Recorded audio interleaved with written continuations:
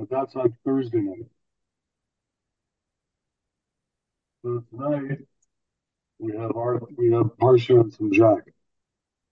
Okay, you got a deal. I welcome Rabbi Evan Hoffman to us on Sunday night with a special Sunday night Parsha share from New Shalom, New York, from Synagogue Answer Shalom. Rabbi Hoffman, take it away. Speaking Okay, thank you. from the Shkola, Parsha Lech Lecha. All right. So our topic today is redeeming captives without guidance from above.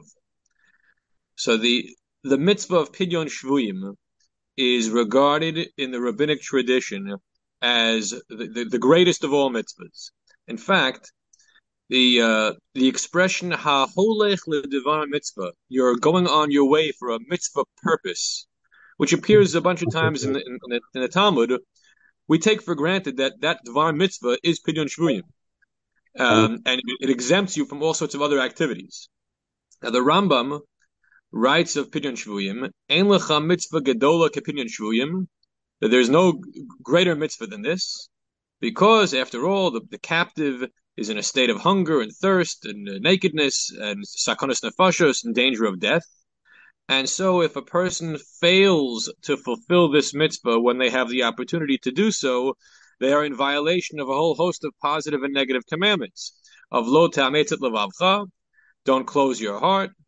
Lo tikpotet yadcha, don't tighten your fist. Lo tamar dam reyecha, don't stand idly by while your blood of your brother is shed. And you also violate some positive commandments of patoach tiftach, open your hand in generosity, let your brother live with you, and love thy neighbor as thyself. So many psukim are quoted in the Rambam, in the Mishnah Torah about, yeah. Can you hear me? Yeah. You hear me? Yeah. Yeah. Good. Okay. So many psukim are quoted that this is a high level mitzvah. The Shulchan Aruch takes it a step further, and we know that charitable funds are very special and are not to be diverted for alternative usages without the consent of the participants involved, and even then maybe not permitted. But when it comes to Pidyon Shvuyim, ein the mitzvah gedola kepidyon Shvuyim, hilkach l'chol dvar mitzvah shegavu maosh b'shvilo. If you collected money for any mitzvah purpose, yecholim l'shanotan Pidyon Shvuyim, you can change, you can redirect the money for the purpose of redeeming a captive. Even if it was for binyan beis haknesses, even if you're going to build a shul, a communal institution, and this is going to go for the construction cost, still you can redirect the monies for redemption of captives. So again and again and again, we find in the rabbinic writings that this is a high level mitzvah. But if we look in the Torah, we'll find that there's no guidance whatsoever about how we go about this mitzvah. There is no distinct mitzvah of Pidyon Shvuyim. Its failure to fulfill it when given the opportunity is a violation of a bunch of lo taseh and a squandering of aseh. But none of them is specific to Pidyon Shvuyim. And therefore, we'll look in vain to the Torah for divine guidance from above about how to go about executing the mitzvah. So let's look in the Torah. Yeah. Why don't we suggest what Avram did in getting back a load in the people? Yeah. As a very proactive go-to way of getting back. Okay, so I'm gonna quote that pasuk right now. So what happens in this week's parsha, Parshas Lech Lecha? It says, "Vayavo hapalit, vayaged leAvram ha'Ivri." The refugee came and told Avram the Hebrew that Lot had been taken captive. What's Avram's response? Vayishma Avram ki nishba achiv. Avram heard that his brother, his nephew, was taken captive. And he gathered up 318 guys and chased the enemy as far as Dan. So what happened in this story is not a nevuah, a prophecy saying to Avraham, Lech Lecha, go ye on to Dan and get your nephew back. Rather, it was a report issued by a human being, and then the instinctive action of a kinsman to want to rescue a relative. So this is a human reaction to hearing unpleasant news, and what can I do to help? Not that God told me to or that I have to, but I want to do it, and I'll risk life and limb to do it. Then we go to Bamidbar 21. Vayishma Knani Melech Arad Negev. So the Knani, King Arad, heard that the Aaron had died, and he goes to war with Israel. Vayesh Menu Shevi, and he takes a captive. How many captives? So the Rashi, the Mefarshim say one captive, Shivcha Achas, one slave girl. So not even an indigenous Hebrew, and yet we got all flustered by this that the enemy conquered took one of our captives. And what's the response? Vayidar Yisrael neder laHashem vayomar. So the people of Israel respond by making a neder that we're going to go to war, and when we go to war, if we win and we conquer the enemy, we will make it a chayrim unto God. We're not going to benefit from the spoils of war. So again, what happened here? There was no divine instruction from above that says that you have to go to war. Why do they go to war? Because they want to. That's the human reaction. We were attacked. We have someone of ours who was lost but is still alive and can be recovered. We're going to go and do it. So this is again without a specific mitzvah, divine command. Rather, it's the reaction that people have. Okay. Could you call that common sense? That people that's what people did. You don't need a divine command. I mean, all right, yeah, you're right. You're right. There are things that aspects of human behavior that Judaism takes for granted because every decent civilization or normal civilization takes it for granted. It doesn't require necessarily a specific, verbalized command from above. So now let's go to the Mishnah, because this is a very famous Mishnah in Gittin. And when we look at this Mishnah, we'll see the complicated moral questions involved in Pidyon Shvuyim require answers in some kind of codified law. But the sages are left to their own devices in figuring out what those rules are going to be. Because again, the Ribbono Shel Olam didn't do us any favors in telling us how we weigh conflicting social values and moral values. So let's look at the Mishnah. Ein podenes hashvuyim yoser al kadei demein. We don't redeem captives for more than their value. They took an olam for the improvement of the world. Now, the first question is, what is the value of a human being? In the olden days, when there were slave markets, you could say there's some sort of objective value, or maybe there's an erech value for korbanos purposes, for hektish purposes. But we don't really have this anymore. What's the objective value of a human being? I don't know. Ask the actuaries and the insurance guys. They'll tell you how much it is. So, what's this issue of tikkun olam? Well, the Gemara is uncertain about what the tikkun olam factor is in not overpaying for captives. When we get to the Gemara, we'll see what that machlokas was. But what's the second part of the Mishnah? Ein mavrichin es hashvuyim b'tikkun olam. We do not facilitate the escape of captives, again because of tikkun olam, some sort of improvement of the world situation. However, Rabban Shimon Gamliel disagrees and said, Tikkun HaShvuyim, no. The reason why we don't facilitate escapes is because of the welfare of those who are already captive now. Not larger concerns for the world, but for these particular people, we're worried about them and their fate, and so we don't do a escape attempt. Okay, yeah. The question? No. Okay. Now let's look at the Rambam. So the Rambam explains. Actually, let's skip the Rambam and the Bartanura for a second, and let's go to the Gemara. So the Gemara says like this: we ask a question. This business of improving the world situation, is it shema yiktsefu al shvuyim ha'atidim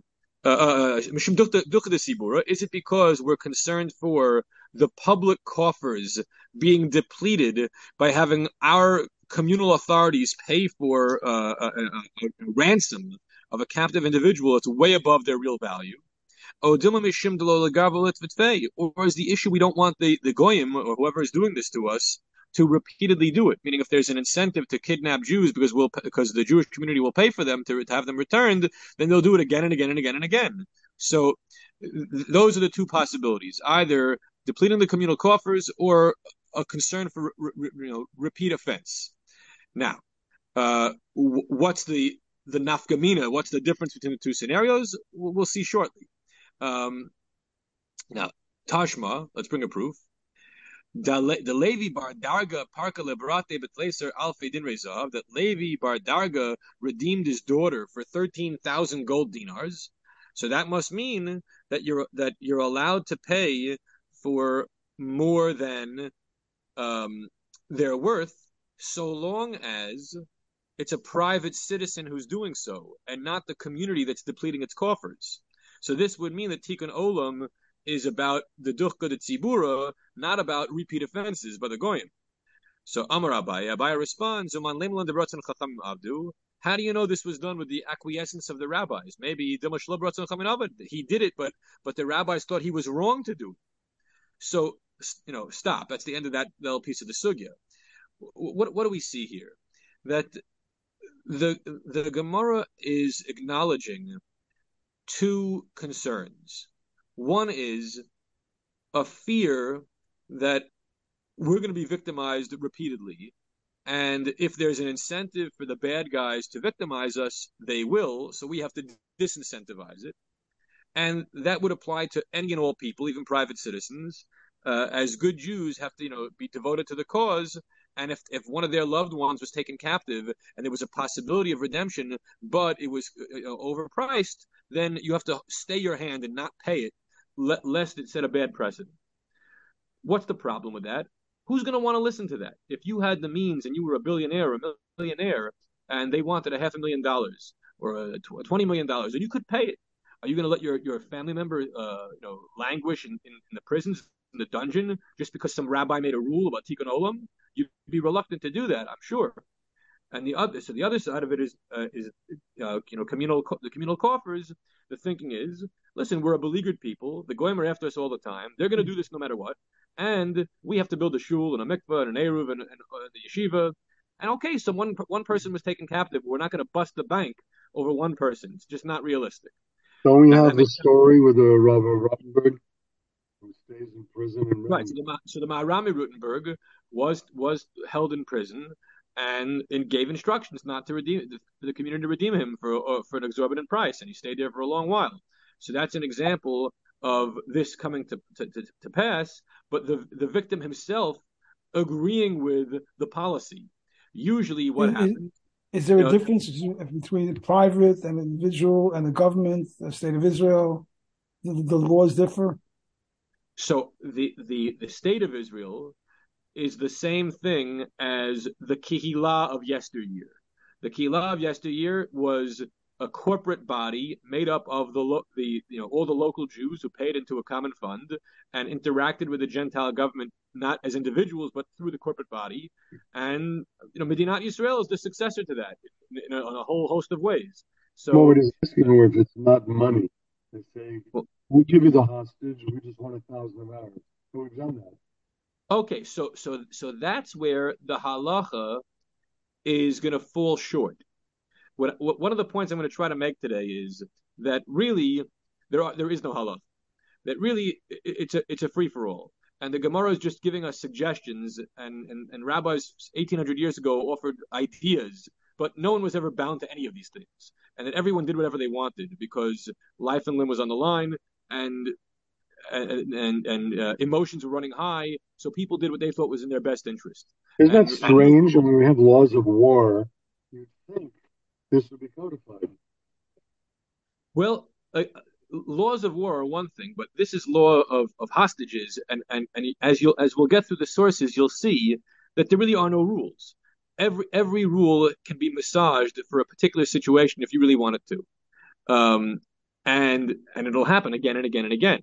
So as for trading hostages for prisoners, the Gemara is being written at a time when Jews holding Gentile prisoners is a fantasy. It doesn't exist. It's not real.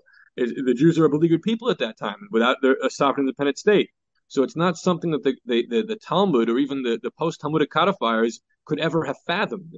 And therefore, in 20th and 21st century times, you're left with politicians, generals, and even chief rabbis struggling to figure what is the Jewish suggestion for a case like this. Because law, you're not going to find a law. Suggestion, guidance, we'll try to find something.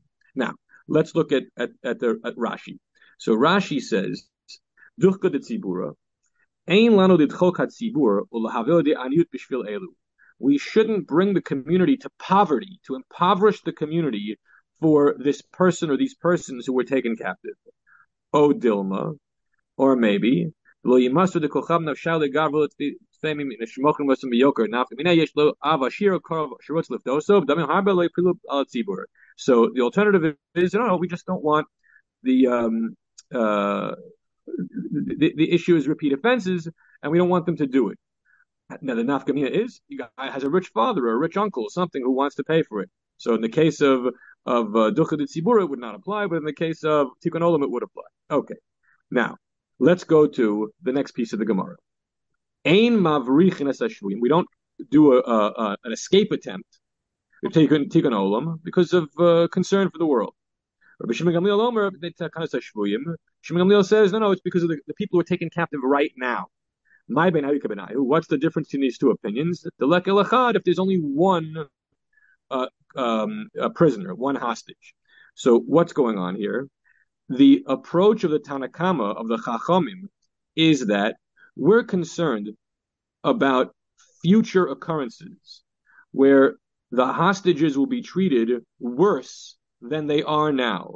That if the enemy knows that the IDF or whomever will make an attempt at rescue, then instead of keeping the hostage in a minimum security facility where they could live somewhat comfortably, they'll have to put them in a straitjacket and in chains and in a solitary confinement in a maximum security facility.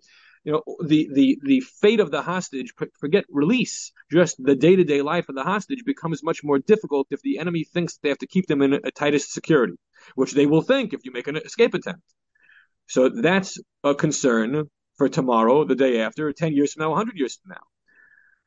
As opposed to the Takanas HaShvuyin, what if there's our only concern is what's going to happen if we make an escape attempt and we're successful in part, but not completely.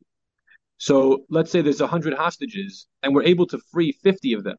What happens to the 50 that get left behind? What would happen in a concentration camp under the Nazis if there was a break in the fence and some people left and some of the crowd was left behind inside the camp? What would happen to those who were left behind? They'd all be executed, or they'd all be tortured horribly. So a concern for the physical well-being and life and limb of those who don't make it out is a reason not to make an escape attempt that might only be partially successful. Now, in modern times, you have that. For instance, in Entebbe in 1976, what happened to the one person who was left behind? Dora Bloch was executed in the hospital. So this is a real concern. The Gemara plays out in the real world. All right. Well, question.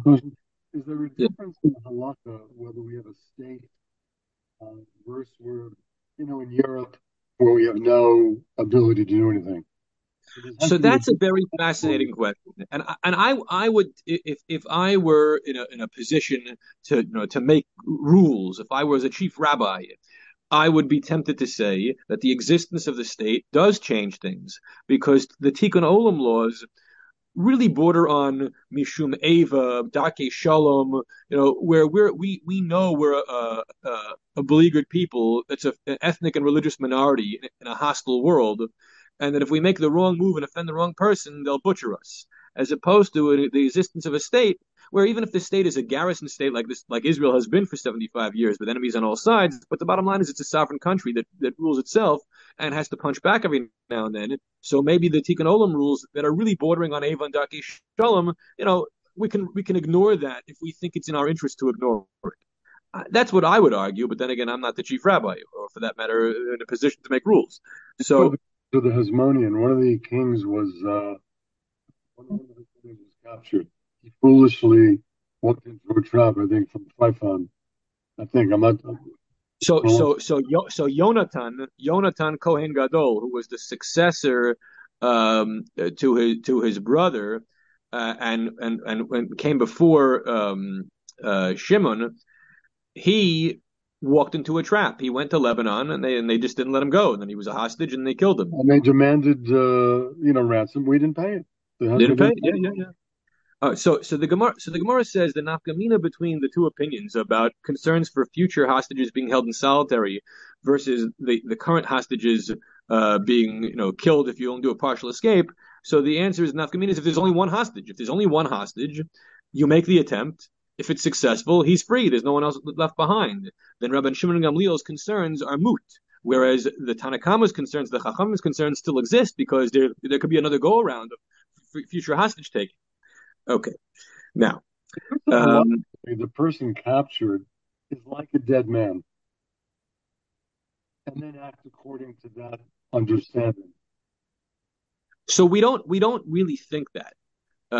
That's not the operating assumption, and one of the reasons why it's not the operating assumption is because the hostage taking of long time ago was geared towards not ideological antipathy to Jews and to Zionism. We're talking about in Talmudic times where it was really just financial ransom. You want to make money off of it, and the premise is that the hostage taker, unless you aggravate him so horribly, he's going to keep the hostage alive because the hostage is worth more alive than dead. That's the premise of most of these discussions. The case of the mavrichin of don't facilitate an escape is because that's the one thing you could do that really annoy them and get them to lash out and do something truly violent and cost a person's life. Okay, now let's go back to the Rambam and the Bartanura. So the Rambam and the Bartanura address this case of ein mavrichin. And the question is the halacha like the Chachamim, or is the halacha like Shimon ben Gamliel? Now, who wants to tell me? Who knows their Gemara? In general, what is the principle, the klal, regarding psak halacha involving cases of machlokas of Rabbi Shimon ben Gamliel? What's the rule? Who knows? The general rule is Rabbi Shimon Gamliel, halacha kimoto. The law usually follows or always follows Shimon Gamliel when he appears as a disputant in Mishnayik Machlokes. So that would seem to hold true here. However, the Rambam paskins halacha kechachamim. The law follows the chachamim. That not making escape attempts, we paskin about like the sages that our concern is for future events. Whereas Bartanura paskins like Shimon Gamliel, that our only concern is the current hostages, and therefore, if there's only one, we can make an escape attempt, and it's not a problem. Okay. Now let's go. Which Shimon ben Gamliel? Shimon ben Gamliel is the son of Shimon Gamliel, is the son of Rabbi Gamliel II. So the father of Rebbe, the son of Gamliel de Yavne. Okay. Now let's go to Tosfos. So Tosfos has an interesting point to make. He says like this. We're concerned in the Gemara that you shouldn't overpay for hostages, because if you overpay, they're going to make a habit of kidnapping Jews. So v'hadatanya ben Arba nishbeis. What about the Gemara Ksubis that talks about how a husband has to pay up to 10 times the value of his wife the first go round if she's captured as part of the provisions of the Ksuba?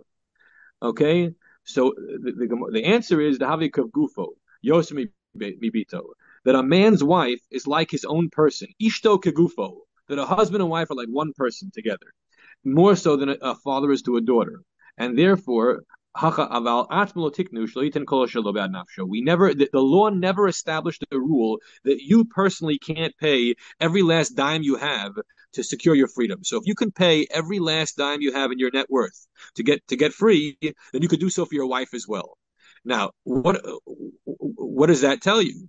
It tells you that the so-called rule of not overpaying is not a hard and fast rule. We're gonna look for and find exceptions. And these are logical exceptions because nobody would adhere to them otherwise. If someone had cash, it was a super wealthy person, and the hostage taker says, I want your bank account, or you're dead, or I'm going to keep you here forever, what's the guy going to do? He's going to give him the bank account. So any suggestion that the guy should hold back because it's overpaying is going to be dismissed. Real world circumstances, people are going to do whatever they're going to do. Okay. But that goes against Mayor Rottenberg. Well, so in that case, it wasn't his money; it was communal money. but I would say further, the Maharam wanted to preserve the principle of the integrity of the community, and he was willing to take one for the team. Not everyone is so willing. And the last source on the page here that I'm going to show you is what is the willingness of the individual in captivity to take one for the team or not, and it's an interesting discussion. Okay, now, but the Tosfos also mentions the story of Rabbi Yeshua ben Chananya and redeeming a young boy. Who was the young boy who was redeemed by Yeshua ben Chananya in Rome? So who was he? Rabbi Yishmael ben Elisha. Okay, so let's look at the Gemara in Ksubis and the Gemara in Git. So the Gemara in Ksubis says like this: Tana Rabbanan, Nishbase, if a wife was taken captive, and they're asking 10 times her value. The first time you pay it. The second time, if you want to pay it, you could pay it. If you don't want to pay it, you don't have to pay it. And Shimon Gamliel says we don't pay more than her value because of Tikkun Olam. So here, Shimon Gamliel is a tough cookie. He says you just don't do it. The Tanakama is saying you have to do it the first time and you can do it the second time. And Shimon Gamliel says no. Now, what are the competing values here? Several things. One, we don't want the goyim to abuse us in taking hostages on a regular basis and us overpaying. But also, a wife has to have the surety that her husband has her back in case she's taken captive. Part of the reason for the ksuba is to protect the woman. Protect the woman from what? From financial abuse, from all sorts of nefarious activities that men might engage in. But one of them also is the husband's indifference in case she's taken captive. Like, oh, I'll just find another wife. The case of the Cohen where when he gets her back, he might have to divorce her. Right. So in that case, the halacha may be different because we can't impose upon a Kohen that which is not to his advantage. All right. But that's the first version of the story. But there's another version of the story. So the Gemara continues in Ksubis and says like this: the implication of the first brisa was that if they're asking for her value, you have to pay even if it's more than the price of the kasuba. However, the second brisa says if they're asking 10 times the value of the ksuba, you pay the first time. If you want to pay the second time, you can. Whereas Shimon Gamliel says no, if it's more than the ksuba, you don't pay it. Only if it's worth the ksuba, you pay it. So here, Shimon Gamliel was offering two very important leniencies. One was don't overpay the objective price of the hostage, and two, don't overpay the value of the ksuba. So Shimon Gamliel is really giving the husband an easy way out. He's not going to have to pay very much. Whereas the Tanakama is saying, no, overpay, pay 10 times the ksuba, because rescuing the woman is a very important value to us. So competing values are in conflict, and different Tanoim hold different opinions. Now, what about the case of Yeshua ben Chananya? So what happened? He went to Rome and he saw there was a kid who had beautiful hair and it was a nice looking boy. And he quotes him a pasuk and says half the pasuk, and the kid responds the second half of the pasuk. And the Yeshua says, "I know you'll be a gadol Yisrael one day." And what happened? He paid a tremendous amount of money, Mammon Harbe, and it wasn't long before this boy was a big scholar in Israel. And who was this scholar? Lishmael ben Elisha. So how was this allowed? How could he overpay for a 12-year-old boy, a 13-year-old boy? So let's now look at the Shulchan Aruch, and the Shulchan Aruch will show us that whenever we have someone violating the rules, that sets a precedent for an exception to the rule. Okay, so Shulchan Aruch, Ein podin shvimos mekdei. Don't overpay for hostages because of Tikkun Olam, because we don't want the goyim to make extra effort to capture Jews. Aval adam yachol liftot et atzmo b'chol ma sheyirtzeh. A person can redeem himself for any amount he wants. And even for a scholar, even someone who's not yet a scholar, but he's just a Talmud Charif, and one day he could be an Adam Gadol. He has potential. He's like a first round draft pick. Okay, Podim also b'dam merubim. You could pay a lot of money for it. And as for Ishto ke'acher dam yolo, whether the wife is considered like a person's self or not, it's a question that it appears in the Torah. All right, so the bottom line is in the Shulchan Aruch, what happened? We created a whole lot of exceptions. I can overpay for myself. I can overpay for my wife. I can overpay for a Talmud Chacham. I can even overpay for a first round draft pick Talmud Chacham. It was going to be a Talmud Chacham one day. So that's a lot of exceptions. All right, now we learned. I gave a shiur to you guys, I don't know, maybe a year or two ago, about another topic where my point was in the shiur that there's a rule and nobody follows this rule, because whenever you really want to break it, you'll go ahead and break it. And what was that topic? Remember? The topic was chomesh l'tzedakah. giving 20% charity. Remember we learned about the maximum charity is 20%? And then we went through like 7 or 8 different scenarios where this or that, Rishon or Acharon or even Gaonim basically said, yeah, but the rule doesn't apply here. It doesn't apply here. It doesn't apply here. We crafted however many excuses we wanted because nobody liked the rule. Yes, the rule had a tikkun olam purpose. We don't want you to become impoverished and therefore, and then subsequently be relying upon charity when you used to be a giver. But if you really wanted to give, we'll come up with a reason why you could give. The same thing is happening here. Life and death. You have a loved one who's in the hands of a brutal people. You want to get them out, and the rules are not going to get in your way. Then, Shulchan Aruch. We don't do any prison breaks because of Tikkun Olam. So, how did the Shulchan Aruch paskin in the machlokus of the Chachamim versus Shimon ben Gamliel? Because it was a machlokus rishonim. How does he paskin? So he says the reason why no prison breaks. We don't want the goyim to increase the level of security, of the severity of the way in which the prisoners are being held. So the Gra explains that the Shulchan Aruch, the Mechaber, as following the Tanakam, meaning our concern is not that there will be vengeful killings of the remaining prisoners if you successfully break out a few, but not all. Rather, the concern is the security and the tightness of the security for whether current prisoners or future prisoners. So he paskins Tanakama. Now let's go to the last piece of the puzzle. Is revenge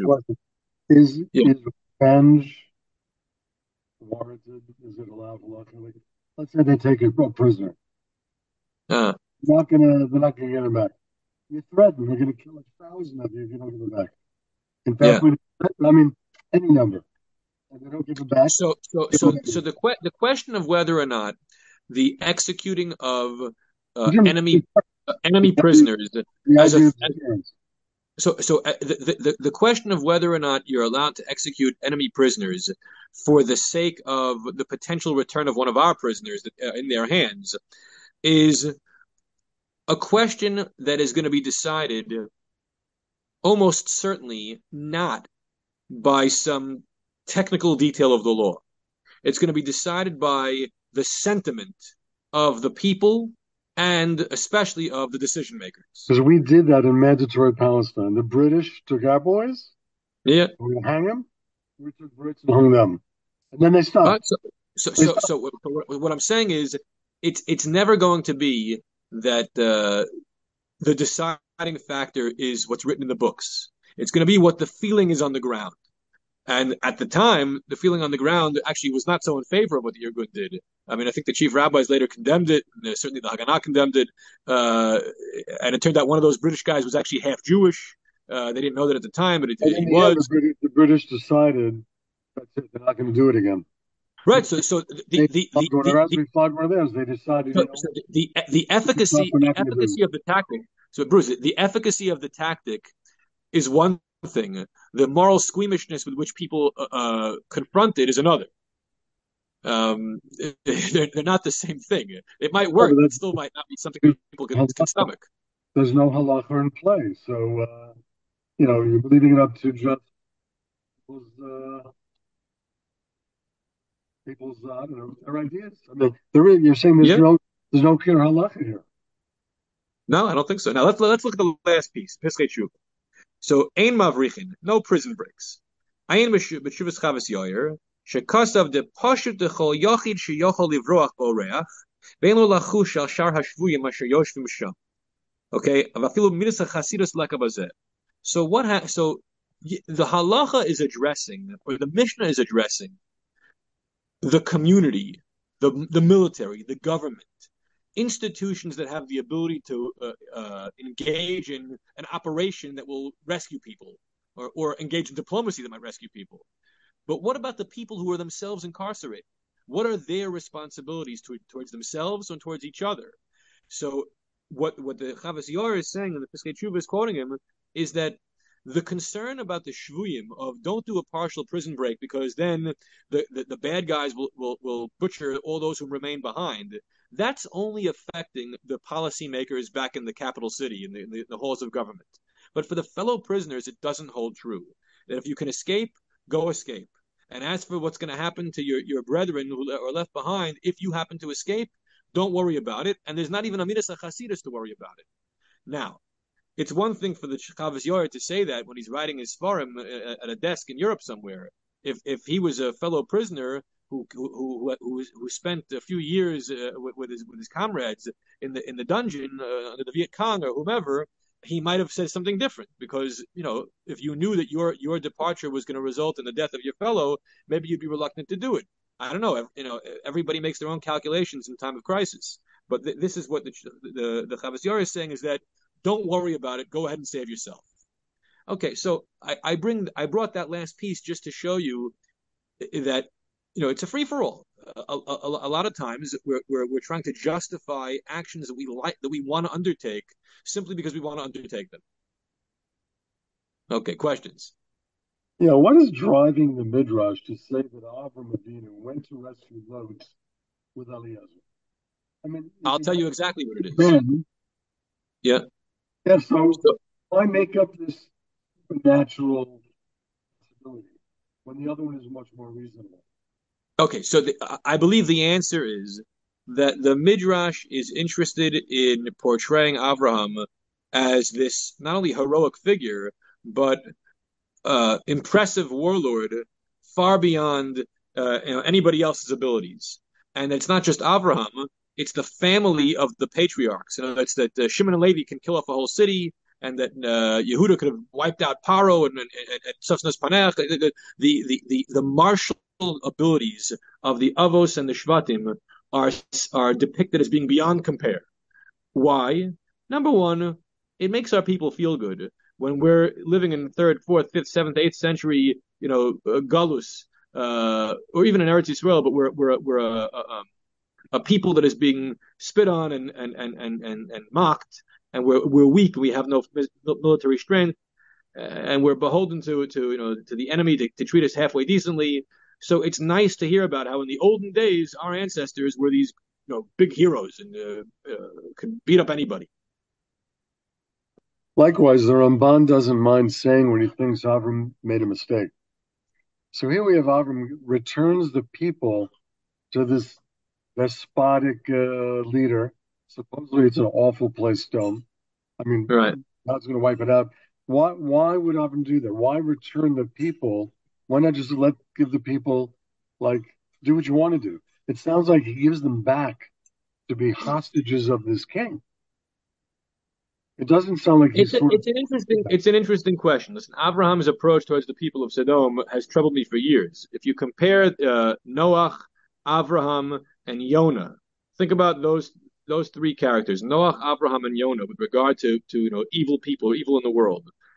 Noach is somewhat criticized by the rabbinic tradition for not attempting to save the people. Avraham davened for the people of Sodom and Parshas Vayera. Well, Noach didn't daven for the people. And it sounds like Noach didn't even try to impress upon them to do tshuva. I mean, you could say building the ark for 120 years, maybe he did try to impress upon them, but it's not explicit in the text. So Noach does nothing. He just lives. He just, minimalistically lives.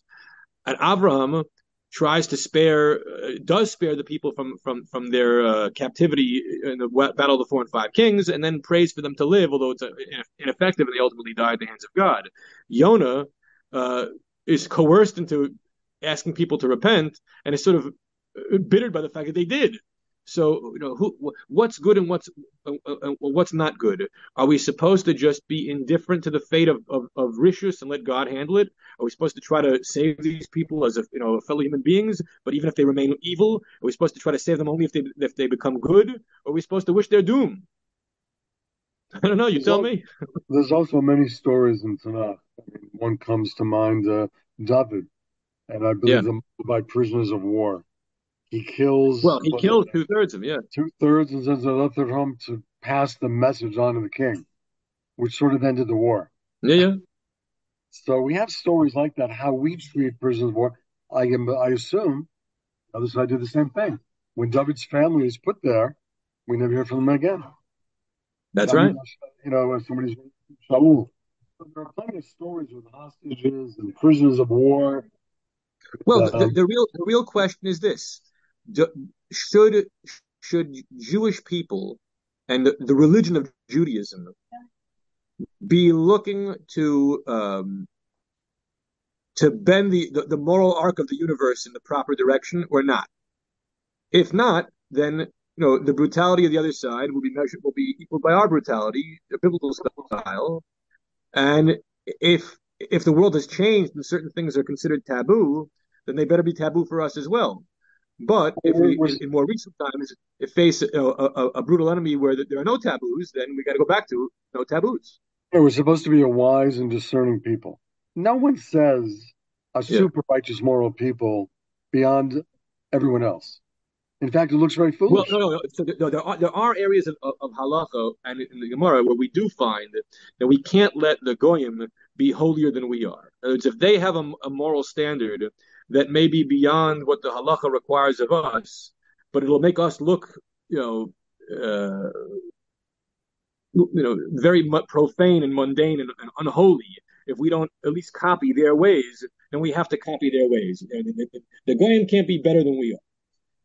But I mean, what does better mean? I mean, a country that can permanently deter violence on their borders is considered a wise and smart people. Yeah, sure, absolutely. Brutality may have its place based on your neighborhood. Yeah, of course. I mean, I drove an ice cream truck in the Bronx. Wait, can I jump in and just ask a technical question? Yes.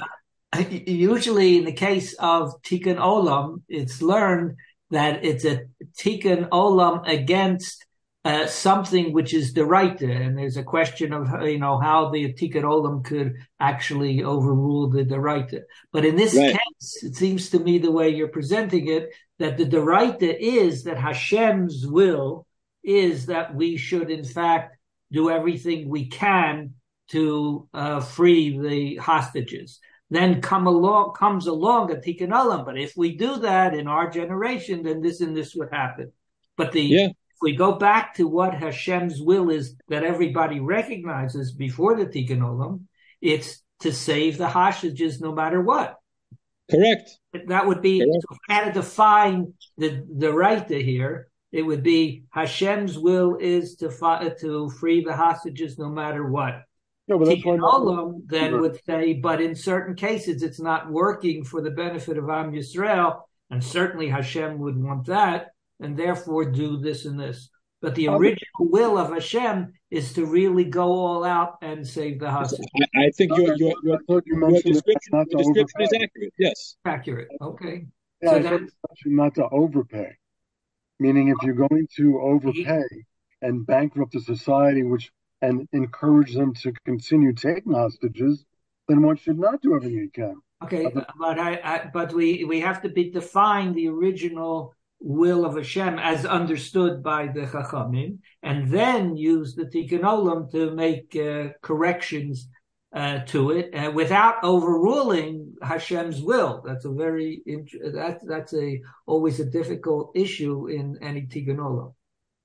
What about a case where the Jew violates the laws in the United States, found guilty, and now he's a captive, such as, in the agro-processor case or Jonathan Pollard? I mean, they're not going to be killed necessarily, except maybe in Pollard's case because he had a life sentence plus. But certainly, is there a responsibility on the community to free someone who violated okay, good. It's a good question. So the answer is this. In the 20th century, actually even dating back to the 19th century in Russia, but let's focus on 20th century United States, there have been tshuvos written in which it is made clear that incarceration by a reasonable government for violations of the law, where it's apparent that the law was violated and due process wasn't infringed upon, and this guy really... Penalties were clearly anti-Semitic. They were targeted. They got much worse sentence than anywhere else in the same category.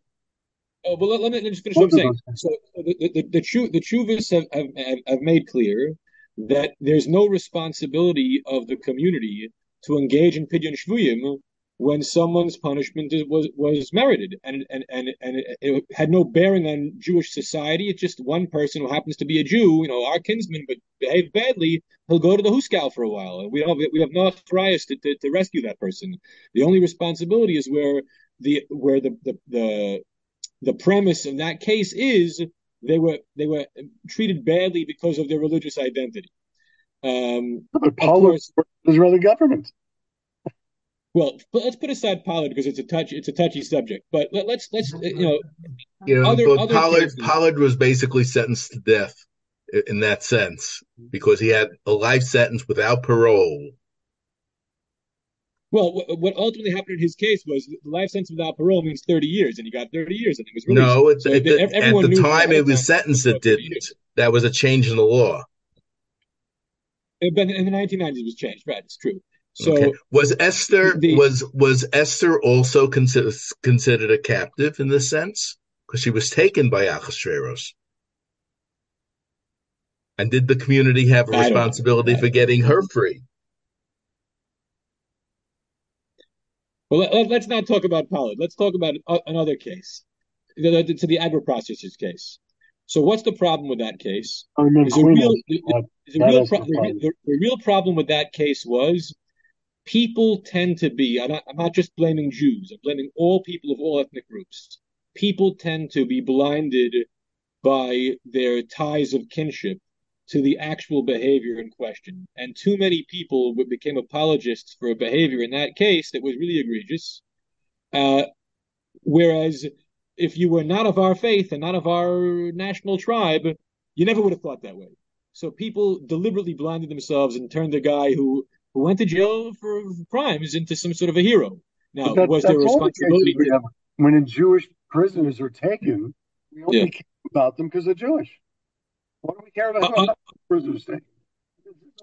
Understood, but the concern for Pidyon Shvuyim purposes is whether or not this person has been mistreated by a system on account of what their religious affiliation is. And if it happens, then we have to act. But if not, then you got to live with it. Act doing what? What was that? How are we supposed to act? By advocacy and the like. I mean, they're listen, when the Rosenbergs were executed, people thought it was because they were Jewish. Whether it was or it wasn't, listen, there was a Jewish judge, a Jewish prosecutor, a Jewish defense attorney, and a Jewish defendant. Everybody was Jewish. But also, when George Floyd got killed, the entire America was turned upside down. Entire America. When Jews get killed, maybe some Jewish lawyer steps up, and maybe some money's raised. And that's about it. That's about it. Well, it shouldn't happen again. Shouldn't happen again. All right, gentlemen, I got to run, but may you all stay safe. I'll see you guys soon. Everybody be well. Shalom Yisrael. Thank you. Thank you. Take care. Thank you.